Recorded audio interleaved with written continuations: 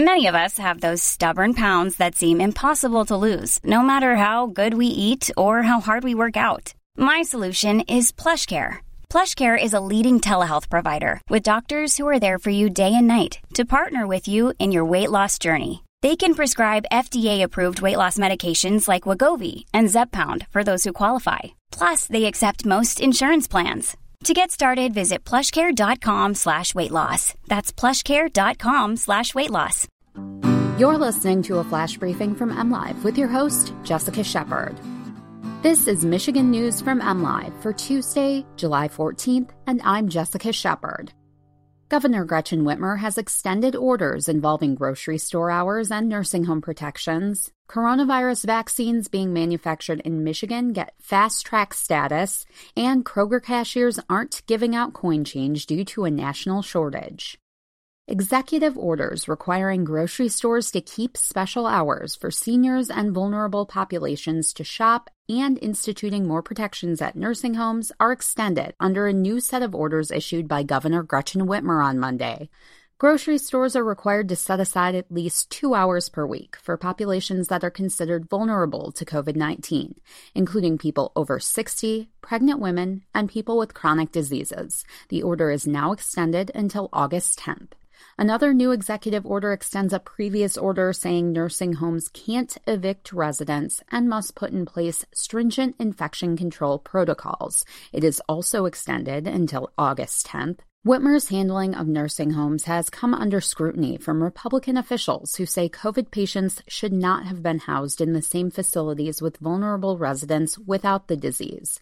The governor also amended a previous order that led medical professionals in some positions that typically require supervision or delegation to practice without those measures. Those requirements are now back in place. 2 experimental coronavirus vaccines being manufactured in Michigan have received fast-track status from the U.S. Food and Drug Administration. The vaccines are being jointly developed by U.S. pharmaceutical giant Pfizer and German biotech firm BioNTech. The initial clinical supply of the BNT162 vaccines are being made in Germany, but Pfizer and BioNTech plan to scale up production in the United States, including at its Michigan facilities in Kalamazoo County. The FDA's fast-track process expedites the review of new drugs and vaccines, and the designation was granted based on preliminary data from the initial clinical studies in the U.S.